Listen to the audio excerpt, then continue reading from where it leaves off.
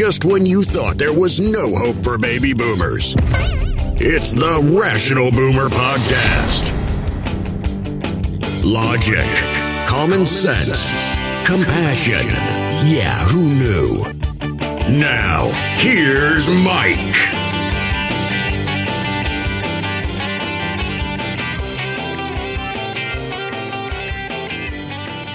We are back on the Rational Boomer Podcast. Hopefully your day is going well.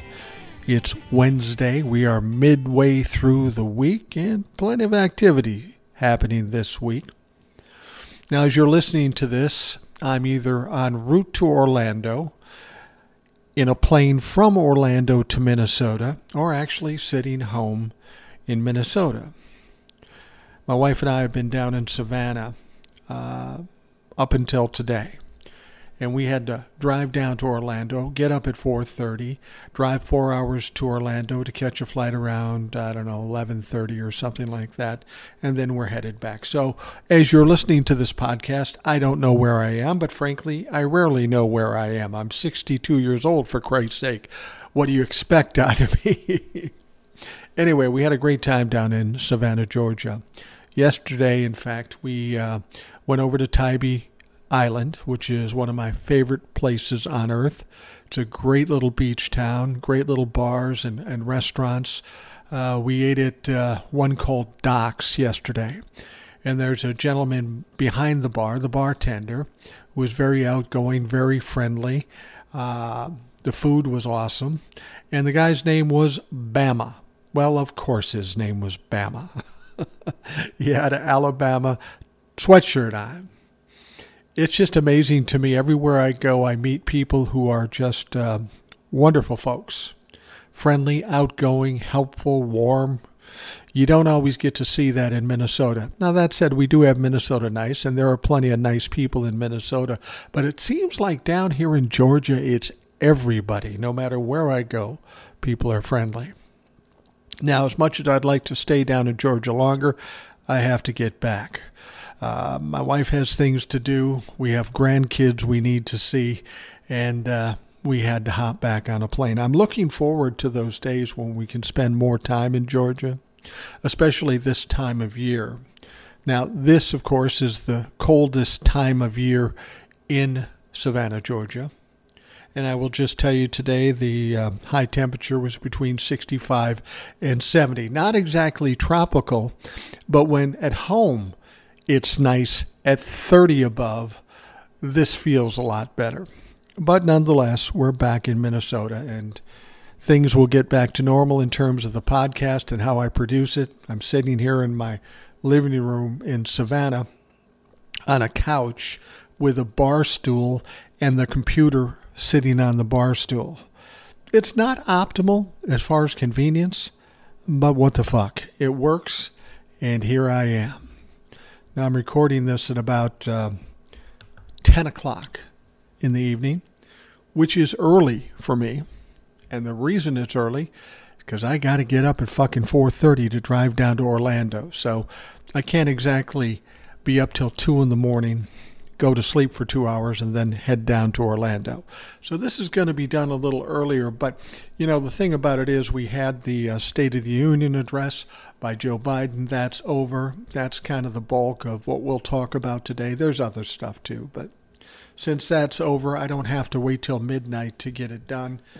We have the information, and frankly, the State of the Union pretty much went like everybody expected, with some added things added in by the Republicans, and that truly is the news story here and something we'll talk about.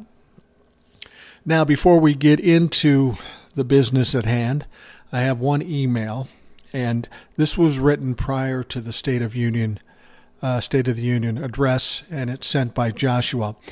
He says, Mike, this is what I'd like to hear Biden say in his speech tonight. Something like, folks, we've had some great successes ahead, but if our democracy falls, none of these can be achieved. I'm hoping that Biden addresses the fact that we are in danger of falling to autocracy and that we must defeat the evils from the past from resurfacing. I don't think it's a bad thing if Biden talks about compromise and unity, but it must be balanced with the reality of our current fight for democracy, in my opinion. We shall see. Thank you for your public service, Joshua. Well, of course, those are the things that Joe Biden talked about. That's pretty much how a State of the Union usually goes. The State of the Union basically talks about the successes, and then he tries to hit the bullet points that interest folks, like inflation and gas prices, make them feel comfortable in thinking that there's something going to be done about the things they're most worried about. And frankly, in this country, we know the thing that most people worry about is their pocketbook. How are they going to afford things? And I get that. We hear a lot about the economy not being great, but most things about the economy are not only great, but excellent. We've got the lowest unemployment rate since 1969. Joe Biden, since taking office 2 years ago, has added 12 million jobs, unheard of. No other president has done that. The GDP is up. Wages are up. Inflation is starting to ease up a little bit. Gas prices have gone down. So there's a lot of positives out there, a lot of things for Joe Biden to talk about. Still, the Republicans and the general public believe, the economy's not so good. Well, how can they say that? Well, I'll tell you how they say that. Because Wall Street is one thing, but Main Street is another thing. And this is one of the things that politicians miss frequently. It's great if the GDP's up. It's great if unemployment is down. It's great if wages are up. But are our wages up enough to compete with inflation? Now, I said inflation is starting to come down now. But what people have to understand is day to day, it's not the big picture like we see with politics. There are people just struggling every day to try to cover the bills and buy enough food to feed their family. I think many of us have been in that situation in the past. We've had our rough times, and when we had to juggle a lot of bills, we had more bills than income, and it was a problem. A lot of people go through that. And if we, like me, for example, I'm kind of retired. My wife and I are pretty well set with investments and Social Security and pensions and stuff like that. I don't really have that much worry about money day to day, but that doesn't mean I didn't at one point. And that also doesn't mean I should forget about those people who are struggling with the things I struggled with back in the day. I mean, that should be our goal. Make sure that life is better for more people. As the Democrats have said many times, it's great if you've got a bunch of jobs, but if those jobs don't pay you enough to dig your way out of poverty, well, they aren't worth a fucking shit. And while Joe Biden is crowing about the unemployment, and he should, that was quite a win for him, there still are a lot of people out there struggling, can't pay their bills. I mean, they talk about eggs all the time, but go try to buy a pound of butter. It's like $6. I used to be able to get it for $3. And that doesn't sound like a big deal if you've got money. But if you don't have money or your money is tight, that makes every day kind of stressful. And these are the things that we should be focusing on. The big picture's great. Wall Street's great. We need that to be good because it does trickle down a little bit. But once and for all, we need this government to focus on the people of this country, the middle class, and offer some help to them. I've talked about this before. We give tax breaks to the rich. We give them all kinds of leeway where they can cheat on taxes so they can make more money. But every time there's an attempt to help the middle class, everybody's in shock. Oh my God, how are we going to pay for that? We're going to saddle our kids with huge amounts of debts, even though when they do these other things, they don't mention that. Our country has been conditioned mostly by the Republicans, but some by the Democrats, to think that anytime we give to the middle class, it's just too expensive. It's crazy. You can't give them health care. We can't afford that. Well, yes, you can fucking afford that. You can afford $2 trillion to the rich and $800 billion to the Defense Department. You can afford health care. You can afford to bring down pharmaceutical products. You can afford to bring down the debts on people's student loans, which are outrageous. But this country has been conditioned. And when I say this country has been conditioned, it's not just the politicians who say that. I talk to people, Democrats and Republicans alike, and they just parrot those things the Republicans have said, and even some Democrats have said. None of it's true. It's absolutely ridiculous to suggest that we can't help the middle class, the people that carry this country on their back. The bulk of the taxes are coming from the middle class. Isn't it reasonable to think we'd get something in return, something for our investment? Or if you look at from the investing side, from the politicians, say you have a portfolio and you're investing money in certain areas. Now you invest money into the rich people, but they don't pay any taxes, so there's no return on your investment. You have the middle class who provides a lot of taxes. Wouldn't you want to foster that investment over rich people or the Defense Department? The people that are keeping this country afloat with their tax dollars, wouldn't you want to make sure they're healthy and safe and happy? Wouldn't you want to cultivate that resource? That just makes common sense to me. But apparently it doesn't to politicians and the wealthy. What they have to understand is at some point, they will bleed the middle class dry, and then they will have no well to fucking go to anymore. They may crush the middle class, but in the process, they'll crush themselves. It's like drinking all the available water, drinking it all up fast and quick, and then realizing, I got no more water. I'm going to die. So as much as they're trying to kill the middle class, they're in fact killing themselves, and they don't get it.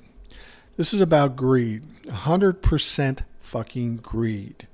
And that's what has to be changed, regardless of if it's Joe Biden or Mike Pence or whoever's the president. At some point, people need to sit back and say, we need to change a lot of things because a lot of things in this country are fucked up. Our priorities are wrong. And this is one of my problems with Joe Biden. Joe Biden's old school. He's kind of a moderate. And he's against some things, like taking the limit off the debt. I can't imagine why he would be against that. That makes no fucking logical sense. He doesn't want to get rid of the filibuster. Again, it makes no sense. He's worried about, spending too much money for the middle class because how can we afford it? Joe Biden, as much as he's a good president and he is a Democrat, we need something a little more left to balance things out here. We've been robbed for decades. Now, something has to happen to balance what we've got going on here if we want our country to continue and if we want our middle class to flourish. And we should want them to flourish because they're the ones that support this country. Now, of course, Joe Biden has his State of the Union address today. On Tuesday, he told Congress that the State of the Union is strong and getting even stronger in his third annual primetime address from the House chamber since taking office and in the lead up to a likely announcement that he will run for re-election. I don't think that's a foregone conclusion. I really don't. He may. Let's be perfectly honest. He's 4 years older than Donald Trump, but he's in a lot better shape and a lot healthier. Donald Trump thinks he's going to run for re-election. He's already announced. I still don't think that he will. He's going to run out of support. He's going to run out of money. And legally, he may be precluded for running for any office. Biden said, "We are the only country that has emerged from every crisis stronger than when we got into it." Look, folks, that's what we're doing again. And, I don't disagree with him at this point. We do seem to be getting stronger. This is one of the things I've said all along.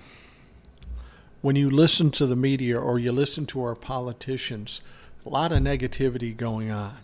I think there's something in it for them. I know there is for the media, but even in the politicians, to make us afraid, make us scared. And we keep hearing about this recession, yet we haven't seen a recession.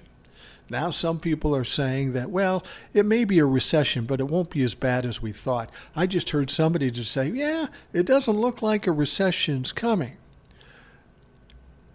But you see what's going on with the media, and the politicians keep talking about recession. In spite of what's going on in this country with jobs and that sort of thing, that's why 65% of this country is saying, oh, we've got problems with the economy. Well, it depends on what you're talking about with the economy. The economy on a federal level is really actually kind of flourishing. Now, if there are people in the middle class that are struggling, I get that. I understand that. And that should be a red flag to politicians that, hey, maybe we should take and pay attention to the fucking middle class once in a while. Now, Biden, whose approval numbers have rebounded significantly since last summer when more Americans disapproved of him than approved of him by a 20-point margin, took to the podium, and he went on to, of course, boast about the economy that has recovered the millions of jobs it lost during COVID-19 and which could gain millions more in the coming years, thanks to the $2 trillion in high-tech green energy and infrastructure investments he's pushed through in his 2 years in office. That infrastructure thing is quite important. This country has sorely needed repairs and updates in its infrastructure. We heard politician after politician, Democrats and Republicans, say, we need to do something with the infrastructure, but all the way along, nobody ever fucking did anything about it. Bridges falling down, problems with roads, problems with water in Flint, Michigan. Fuck. I just read in an article yesterday, my son sent it to me.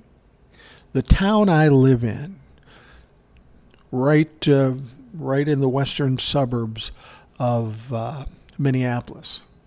Apparently our water is unsafe too. It's got too much manganese or something in it, and I had no idea.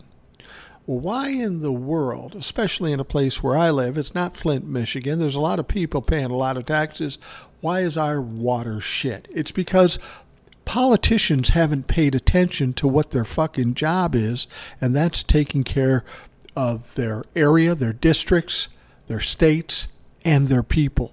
They're too busy wearing suits and fucking going to ribbon cuttings and trying to grift as much money as they possibly can.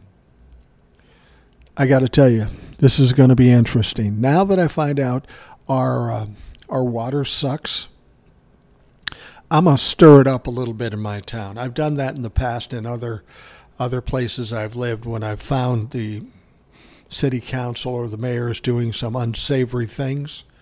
I'm going to stir it up a little bit. And they're going to see some old guy, 62-year-old guy complaining, and they're going to think, well, what can he do?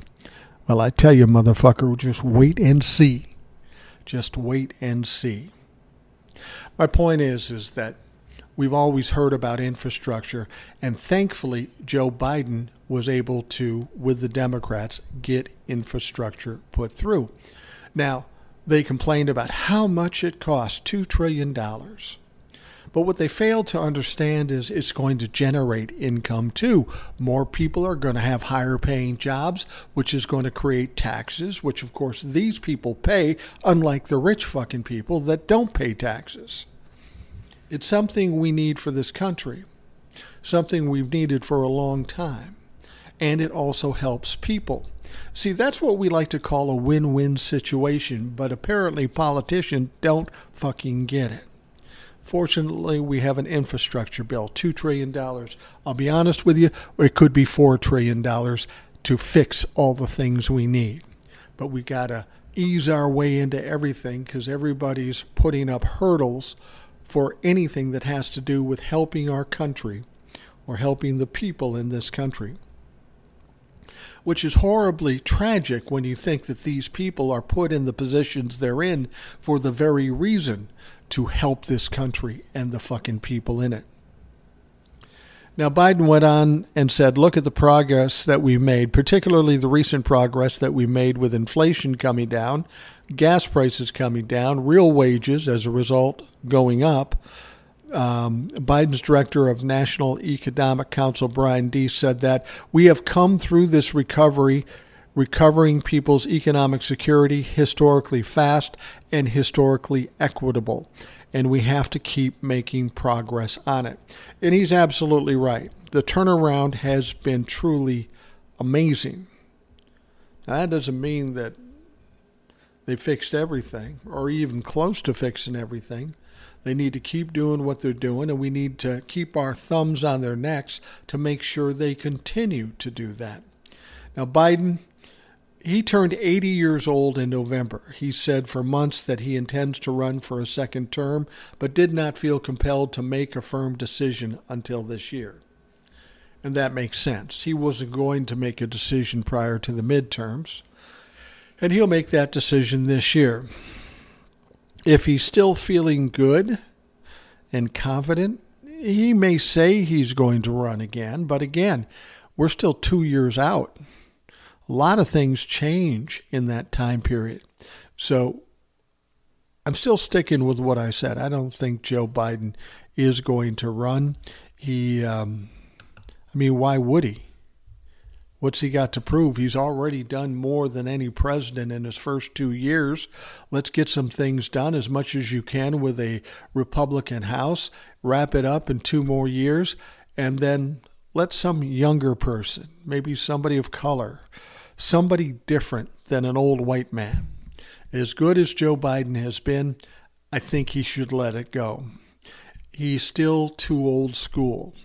And we're at a point in time where we need to make some dramatic changes in order to correct for the damage that the Republican Party has done to this country. Now, last spring and summer, following a chaotic withdrawal of the U.S. military forces from Afghanistan and amid spiking inflation rates, Biden's approval numbers went down to the mid-30s. But after inflation began easing, the Supreme Court overturned the national right to abortion, and the coup-attempting former President Donald Trump inserted himself in the national conversation. Biden enjoyed the best midterm election performance of any president in decades. Somebody tried to give me shit. They said, you predicted a blue wave at the midterms. No, I did not predict a blue wave. I didn't really know what was going to happen, but I knew the idea of a red wave was not going to happen. It just made no logical sense. And Joe Biden, in the 2 years he's been in office, he's had some great success. I wonder sometimes, though, Joe Biden looks really good right now. Is it because he's really good? Or is it because Donald Trump and the Republicans look so fucking bad, anything would be an improvement over those fucks? I think in realistic terms, Joe Biden is doing well. And part of the reason he's doing so well is because of his experience in Congress and the Senate. He's been part of the process for 50 years, and that was one of Donald Trump's major problems. Besides being dumb, besides being racist, besides being misogynistic, anti-Semitic, criminal, and corrupt, besides those things, he had no clue how the government runs. Donald Trump's run his own company, most of them into the ground, but he had no idea how the government runs. Donald Trump had always been all-powerful in his companies. Even if he was wrong, people bent to his will and just went along. What he didn't account for is when you're dealing with the government, you're dealing with two parties, you're dealing with people that also have power. it's not going to be as easy to bullshit your way through. And Donald Trump found out very quickly that he couldn't do it at all. One of the big differences between Joe Biden and Donald Trump is that Donald Trump had no clue how to run the system. And if you're in government, if you hold political office, particularly the presidency, it takes some gamesmanship. It takes some knowledge of how the system works. Donald Trump had no fucking clue, and he failed miserably. Now, of course, the Republicans only just barely won back the House rather than picking up 40 to 50 seats, which is what they thought they were going to do. They lost a seat in the Senate. And a lot of people are paying tribute to Biden and his staff, to their leadership in this. And that's partially true. He has a record over the last 2 years that shows he has delivered. Karine Jean-Pierre, the White House press secretary, said, like presidents have done historically, Biden has been and continues to take credit for improvements in the economy that had little to do with his policies. And, that goes back to something I think we've all heard before. Presidents get credit for things they shouldn't get credit for, but at the same time, they get blamed for things they shouldn't be blamed for. Like inflation for Joe Biden. That really wasn't his fault. That was more having to do with COVID and the supply chain situation, and all of that happened before Joe Biden was even in office. Now, when he entered office, just as the worst of COVID-19 was passing, he took it a really shitty time. He and Obama are kind of in the same boat. Obama took over from George W. Bush at a time when our economy was the worst I've ever seen in my history. And he was able to bring us out of those depths and bring us back to prosperity economically. And Joe Biden had the same thing. We were in the thick of COVID. Joe Biden was president. Now, Donald Trump was behind getting the COVID vaccinations, but he had no plans to distribute it. So you got this shit in warehouses going bad because they only last so long. It took Joe Biden to come in to find a way to distribute it. I know Donald Trump likes taking credit, but he only did half the job.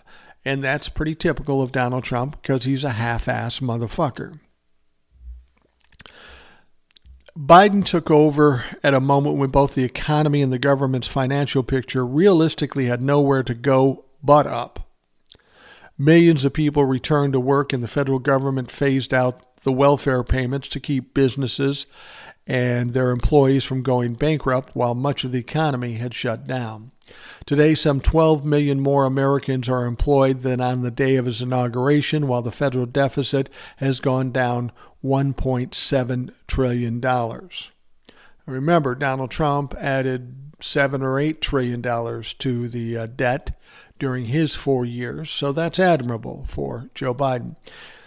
Now, the flip side of taking credit for some of the economy's successes is being blamed for its problems.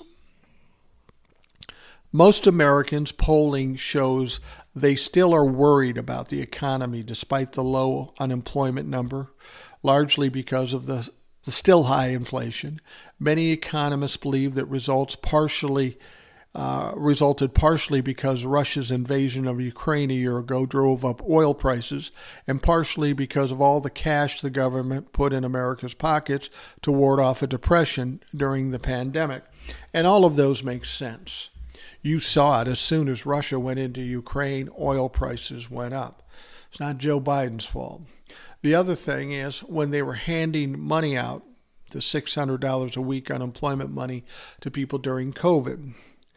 Now, that did add to the inflation, but people are mistaken when they think that this was a free handout to individuals in this country. It was. They got the money, but they didn't do it to help people as much as they did to keep the economy rolling. People are out of jobs. They have no more money. They don't buy more shit, and that fucks up the economy. So as much as it may have helped those people that got that money, It also kept the economy going. And instead of going into this deep recession or even depression coming out of COVID, because of that money, even though it created inflation, it kept things rolling and kept us in a better situation. You got to understand, when you got COVID, this is like something we haven't seen in 100 years. We had no idea how it was going to affect things. I'll be honest with you, when I first heard about COVID and they said we're going to have this quarantine situation, I thought, yeah, a week or two and that'll be it. Well, that fucking turned into a couple of years, and that has a serious impact on this economy. So as there are some bad things that you have to consider in our economy, the individuals in this economy, it's pretty amazing that we are in this position after all we went through. I mean, it was crazy. It's easy to start forgetting about how difficult it was during the COVID quarantine type shit. I mean, we all want to forget about it. It was a horrible time. It was a boring time. And now we're out of it. And now we're bitching about little inflation, gas prices, and all this stuff.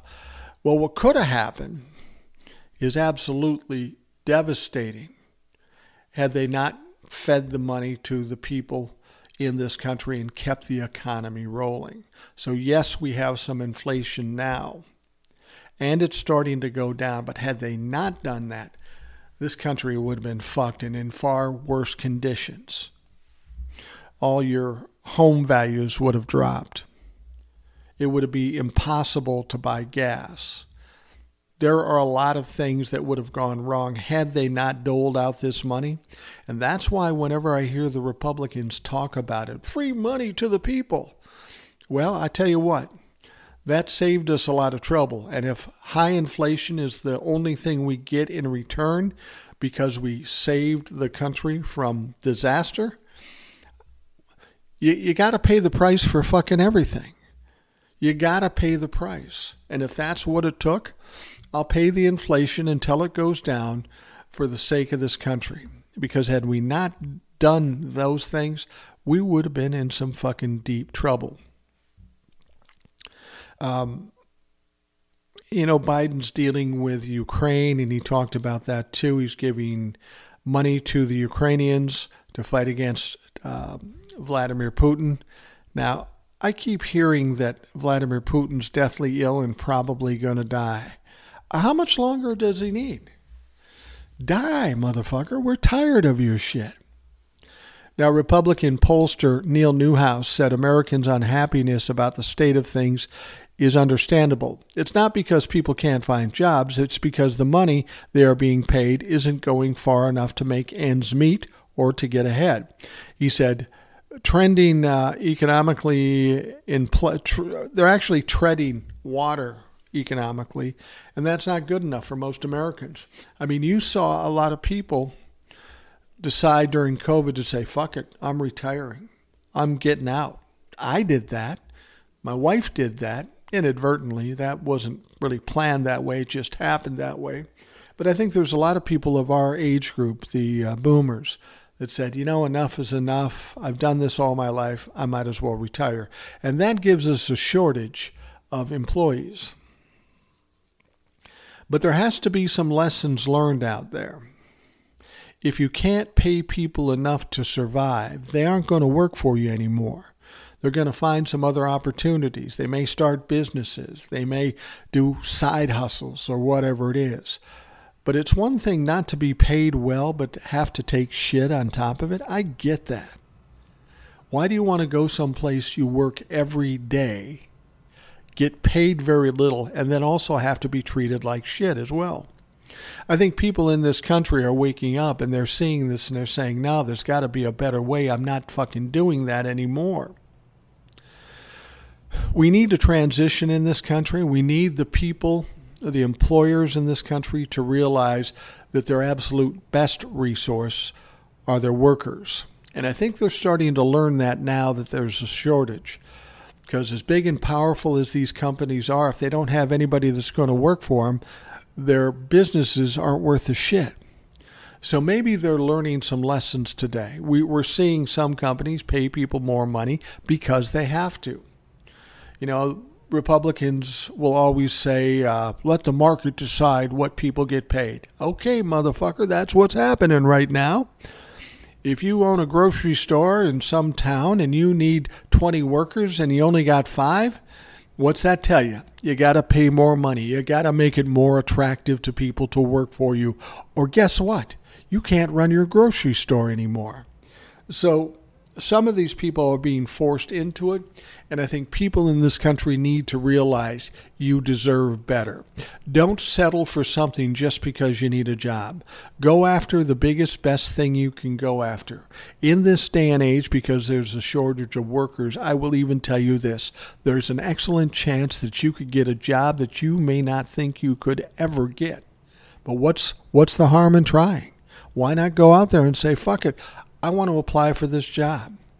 Make more money. That's what we should all be looking at. We can't look at our government to help us out, so we got to make more money. We're not going to take any more shit, and we're not going to take poverty wages. When people of this country realize that and insist on it, the employers of this country will not have a fucking choice. All right.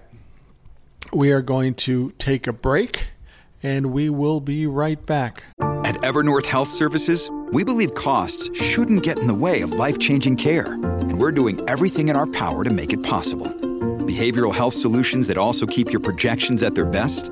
It's possible. Pharmacy benefits that benefit your bottom line? It's possible. Complex specialty care that cares about your ROI? It's possible. Because we're already doing it. All while saving businesses billions. That's Wonder made possible. Learn more at evernorth.com/wonder. The one repeated message that Joe Biden put out during his State of the Union address was, let's finish the job. And that's not an uncommon cry from a president in a State of the Union address when you have a presidential election coming up in 2024. That's what they all say. I got something started here. Let me finish the job. I think in Joe's case, though, there is some legitimacy to it. He's gained some ground for this country. We've come a long way from where Donald Trump left us in 2020. This place was economically and morally bankrupt. And Joe Biden was able to bring things together just by virtue of knowing how to run the system and having some good ideas and some good people put things together to try to get us on the right track. So Joe Biden did a good job with that, and he has every right to crow about his successes.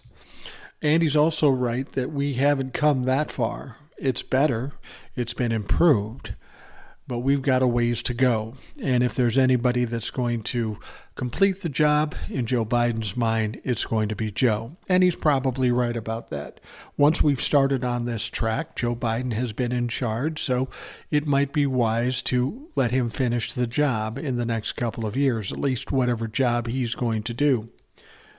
I'm sure he's suggesting that would mean another 4 more years. And frankly, if we get through the next 2 years like we got through the first 2 years, he's certainly entitled to a second shot, as other presidents have been able to have a second term.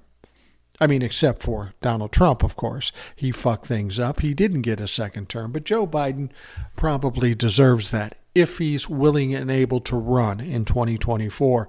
And I think that still remains to be seen.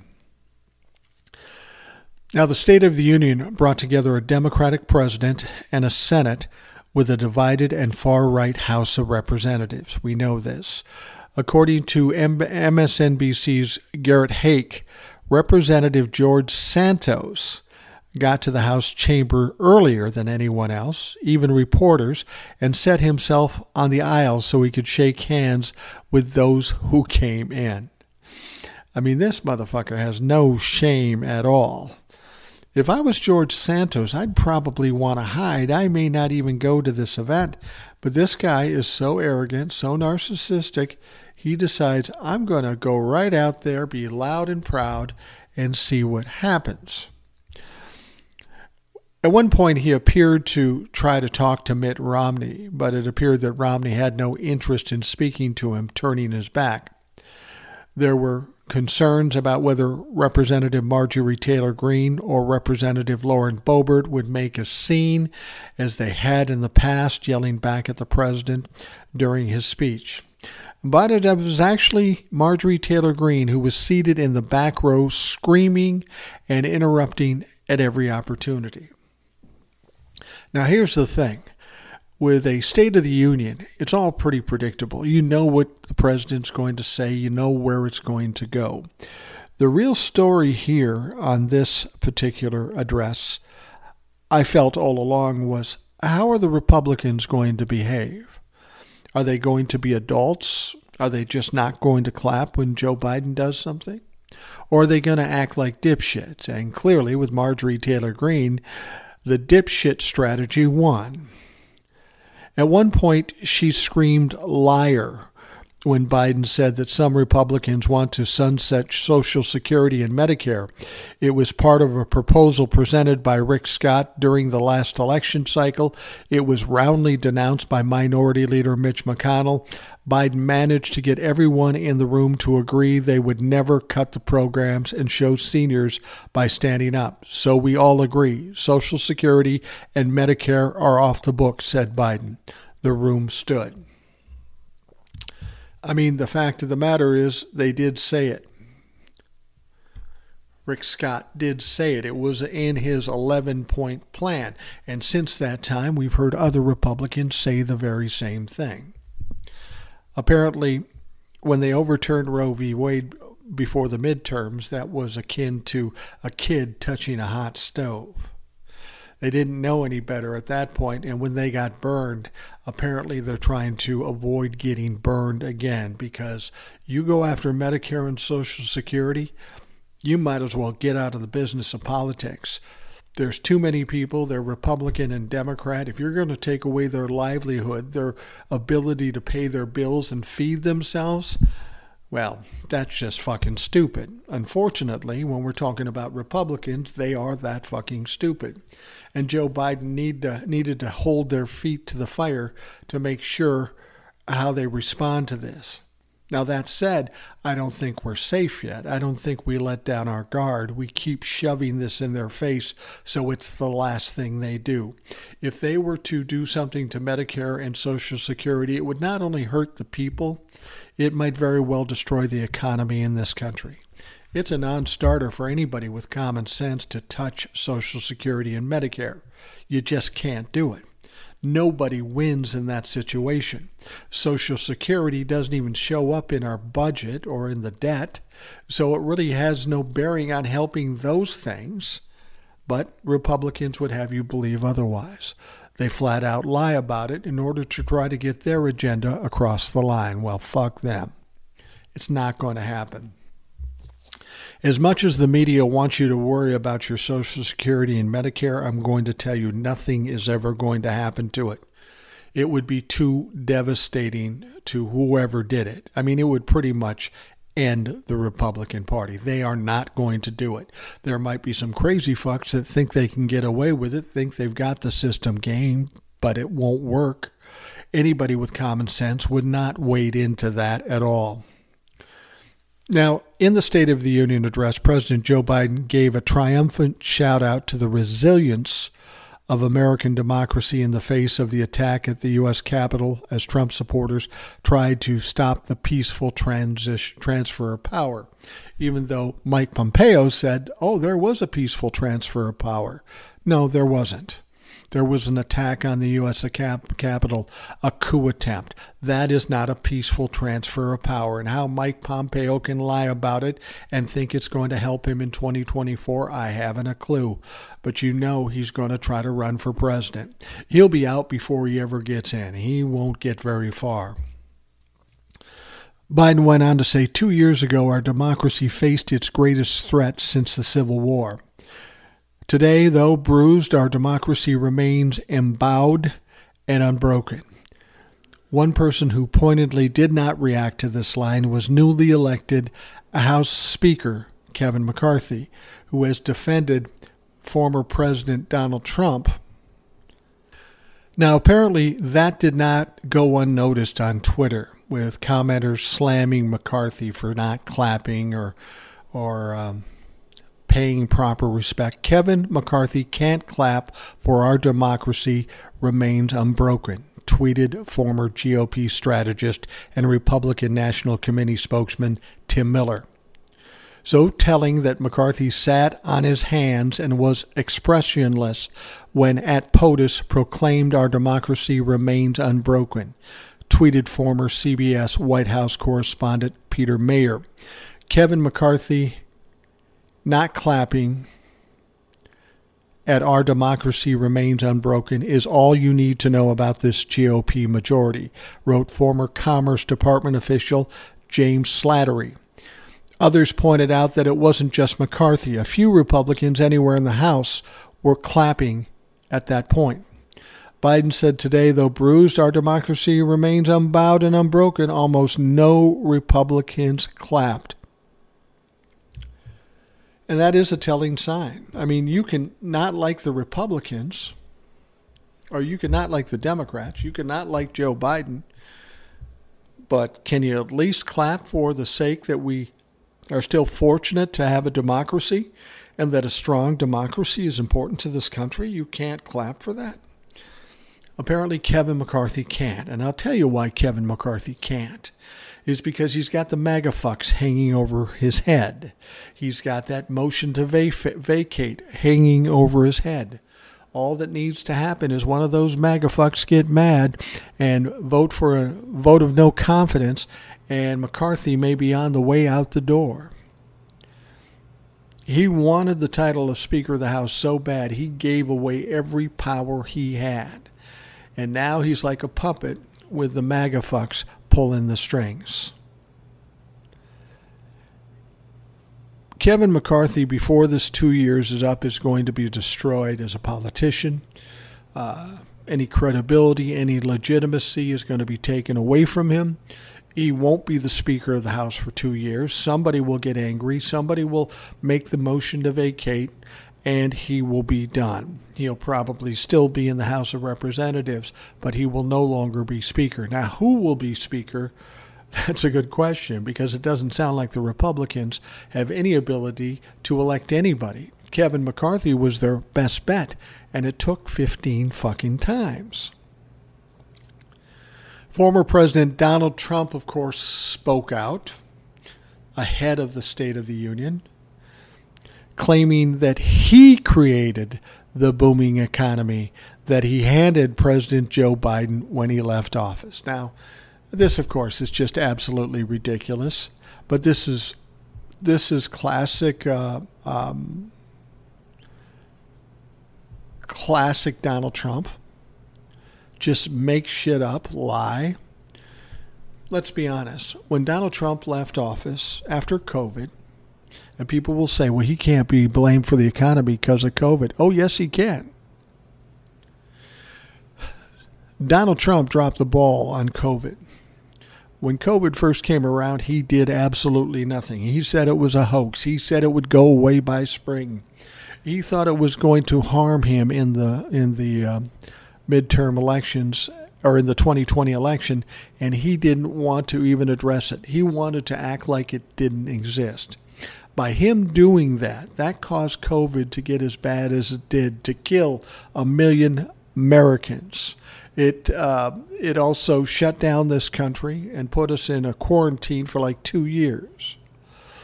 So if the economy sucked at the end of Donald Trump's tenure, his administration, and it was because of COVID, still Donald Trump's fault.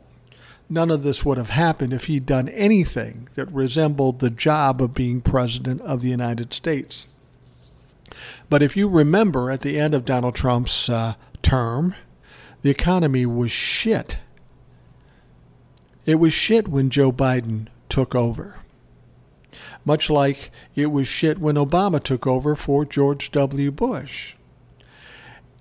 And Joe Biden, in his first 2 years as president, he did more things legislatively for this country than any president in history. the economy, while people still claim to bitch about it, is pretty good given what we were coming from and given where we were headed if Donald Trump had stayed in office.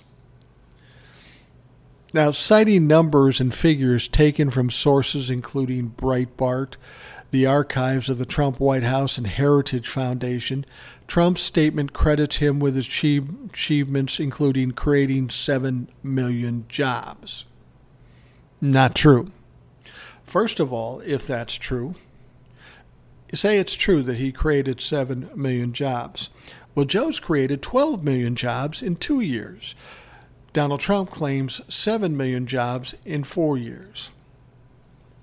But in real numbers, if you take a look at the numbers of jobs that were available or that were filled when he took office, and how many jobs were filled when he left office, he is the only president of the United States that ended up with less jobs than he started with. Not only did he not get 7 million jobs, he lost jobs in the 4 years he was in office. And yes, COVID is part of the problem there and part of the equation. But as I say, had Donald Trump done anything presidential when it came to the pandemic, it would never have gotten as bad as it had, and his economy would have been fine.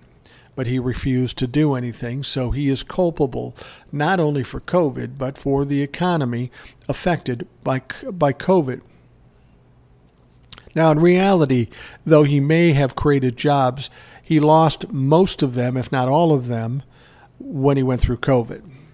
There were 3.1 million fewer jobs in December 2020 than there were in January of 2017 when Trump took office. He didn't create 7 million jobs. He lost 3.1 million jobs. But Donald Trump will tell you otherwise, and he'll just flat out lie, and he'll keep lying up until the time he thinks people start to believe it. And for a time, that kind of worked for him when he was first in office, but the fact of the matter is, it's not working anymore. Donald Trump is like the boy who cried wolf. People don't buy his shit anymore. They know he's a pathological liar, so why listen to shit? Now, Trump, of course, he had to jump on the bandwagon. He complained about the price of eggs, which have increased partly due to an outbreak of avian flu, not Joe Biden. The increase in the cost of eggs isn't quite as bad as it was in December of 2022, according to CNBC. In fact, the price is lower as of February 6, 2023, than it was in March of 2020 under Donald Trump. So Donnie can complain about eggs, but people in glass houses probably shouldn't throw rocks, or eggs for that matter. Well, here's something interesting. This has got to be one of the many things hanging over the head of Donald Trump, and it could get real interesting real quick. There is a date for former President Donald Trump's trial over the claim that he raped writer E. Jean Carroll, and has been set despite his attempts to postpone it. He's done everything he could to postpone this, like he does with every court case, every lawsuit brought against him. In a Tuesday afternoon ruling, U.S. District Court Judge Lewis A. Kaplan ordered the trial to begin on April 25th. Kaplan had initially set the trial for April 10th in a ruling last year. Earlier in the day, the judge lost his patience as Trump's attorneys sought a 6-week delay from the proposed date in mid-April. The judge said, "Things keep happening in this case involving your client. I would be a fool not to take that into account." Carroll first sued Trump for defamation in 2019 after he denied raping her in the mid-1990s. Last year, she used New York's newly passed sexual assault law, giving survivors a one-time chance to sue beyond the statute of limitations. Now, it's funny. He's always claimed that he never did it. But recently, he made reference, well, that was a long time ago. The statute of limitations is over. Well, apparently he doesn't know this new law, where the statute of limitations don't make any difference. His only defense, because this is a defamation case, his only defense had been, well, I said that when I was president, and I have absolute immunity when I'm president, which is bullshit and wasn't going to work. But then he proceeded in his Truth Social feed to make the same claims and offer up the same defamation to E. Jean Carroll once again. So even if his defense of I was president at the time, when he put it in his Truth Social post, he wasn't president anymore. He shit-canned his own defense. I'm sure the lawyers love that motherfucker over this. Katie Porter. Here's a woman I love. She is a representative from California. Very talented, very sharp, very smart, very articulate, and regularly takes down Republicans. On Tuesday, she turned the tables on Republicans during a hearing of the House Oversight Committee. In particular, Porter zeroed in on fentanyl seizures at the United States-Mexico border and pointed to a large jump in seizures that she said occurred around June of 2020. She said, "For me as a mom, that is a sign of success," she said. "I don't want fentanyl in this country. It's dangerous and kills people and makes our community dangerous. And to me, this is a sign that our Border Patrol and our agents are doing their jobs. What I find interesting is, despite success here, what we are seeing is an effort to characterize seizures as failures. Republicans have the last several months used high fentanyl seizures to attack the Biden administration for lax border enforcement, even though such seizures mean the fentanyl will not be making its way into American communities." I mean, think about that. How stupid is that? Well, you stopped a lot of fentanyl going in. That must be a failure. And here's something else about this fentanyl thing. I saw a hearing where they were talking about how fentanyl actually gets in to this country. 90% of it comes by Americans through normal ports of call. Maybe 10% come through the Mexican border and illegal aliens. Republicans don't tell you that, though, because it doesn't fit their agenda. They're worried about the brown people coming from Mexico, those drug dealers, those rapists, those murderers. Yeah, well, it turns out that's not the case when it comes to fentanyl. It's more likely Americans coming across into this country through legal means because they are citizens. It's funny, when you say that to a Republican, and I've seen people do that, they just stare at you with their mouth agape. They don't know what the fuck to say. And then immediately thereafter, they'll repeat, "We've got to stop the brown people. They're bringing the fentanyl. They're murderers." It's truly amazing. I mean, it's absolutely fucking stupid. Now, Donald Trump, for whatever reason, still thinks he is going to run for president in 2024. I don't see how that's going to happen. It's just not going to happen. He can't. There are so many things that are going to stop him. He's going to have so many hurdles. And then you throw in the fact that the Republicans don't even fucking want him. Well, his odds of running for president are pretty slim. Now, even though Ron DeSantis hasn't announced that he's running for president, Donald Trump sees him as his main competitor. And what does Donald Trump when he has a competitor? Well, when Joe Biden was his competitor, he went to Ukraine and said, "Find some dirt on Joe Biden," which they didn't do. They couldn't do. So now what's he doing with Ron DeSantis when he sees him as a primary opponent? Well, things are getting ugly pretty fast between Don and Ron. Former President Donald Trump on Tuesday shared a 21-year-old photo purportedly showing Florida Governor Ron DeSantis partying with teenage girls when he was a teacher at a school. "That's not Ron, is it?" Trump wrote statistically on his social media site. "He would never do such a thing."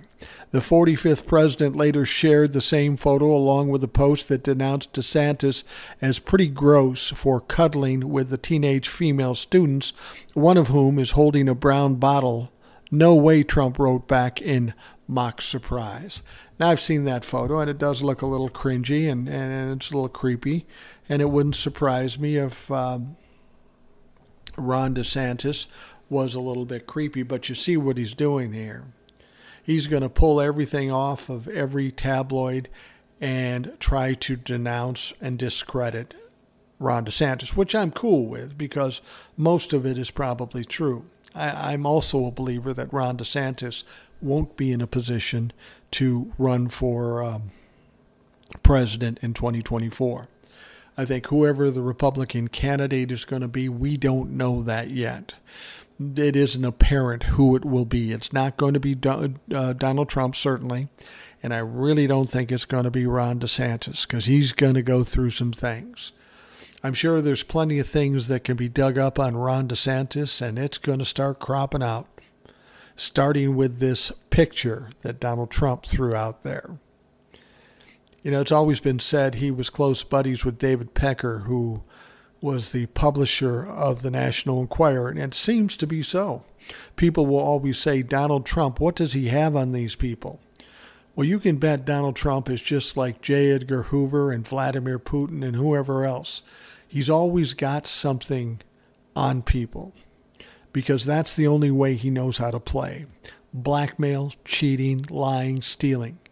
And the Donald Trump folks are going to spend a lot of time digging up Ron DeSantis in hopes of destroying him.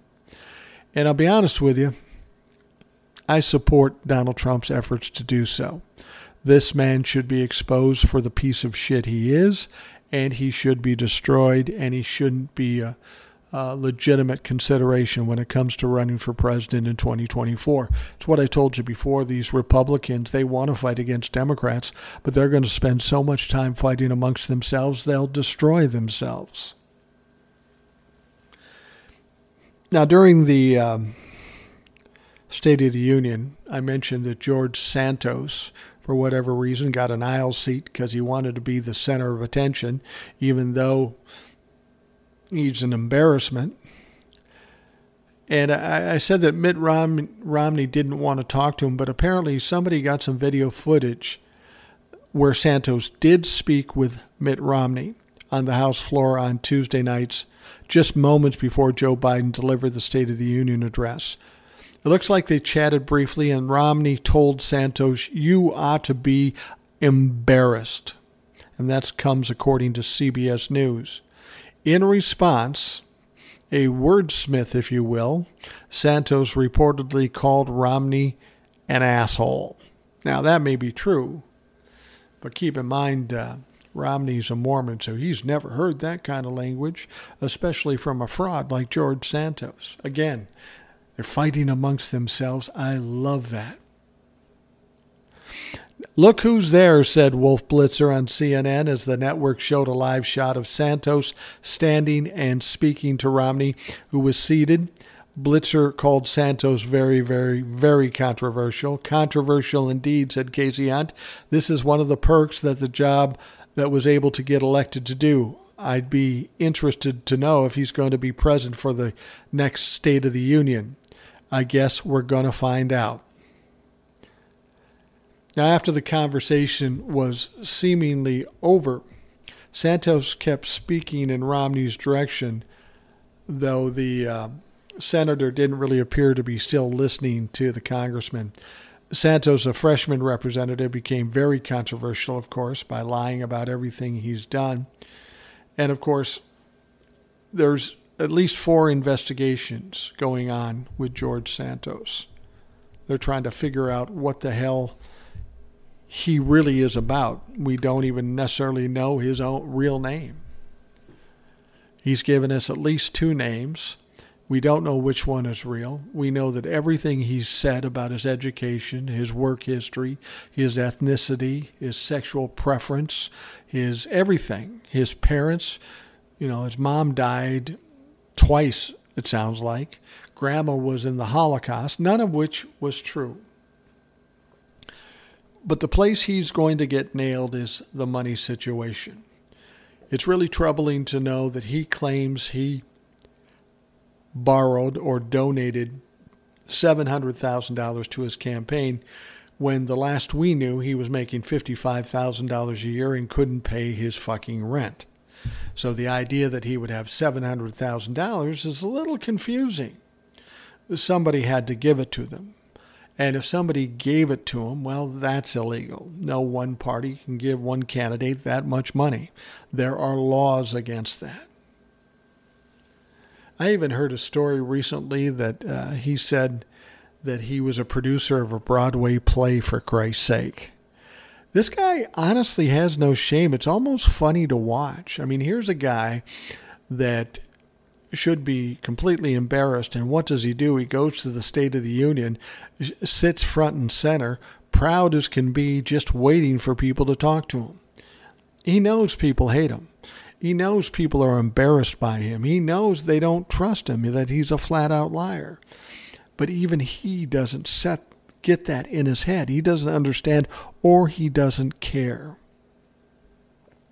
I'll tell you this about George Santos. He's not long for the House of Representatives. Even the Republicans are getting tired of him. Apparently he's going up through an ethics committee. It's going to be run by Republicans. We'll see if they do it truthfully and honestly, or they'll just whitewash him and send him through. Who really knows what's going to happen? But at this point, George Santos is a huge liability for the Republicans. It's an embarrassment to have him in their ranks. But in addition, he's taking all the oxygen out of the room. He's taking all the attention away from the Republicans who want to, they want to control the narrative by these crazy fucking investigations that are going on. It's all quite a joke. They should be thankful that George Santos is taking away the attention from them, because they're going to pay a large price for the crazy shit they're doing in the House of Representatives, accomplishing nothing in terms of bills to help this country or help the people in it, just to fucking have investigations and stupid shit like that. That's going to cost them the election in 2024. Mark my words on this, and they just don't get it. George Santos will be gone soon. There's just no value in keeping him on board with the Republicans. All right, we're going to wrap up the Rational Boomer podcast. I want to thank you all for spending the time to listen. I'll be back in Minnesota for tomorrow's show. I hope you have a great day, and of course, we'll talk to you again tomorrow from Minnesota. Thanks for listening to the Rational Boomer podcast. Don't forget to subscribe so you don't miss an episode. We'll see you next time.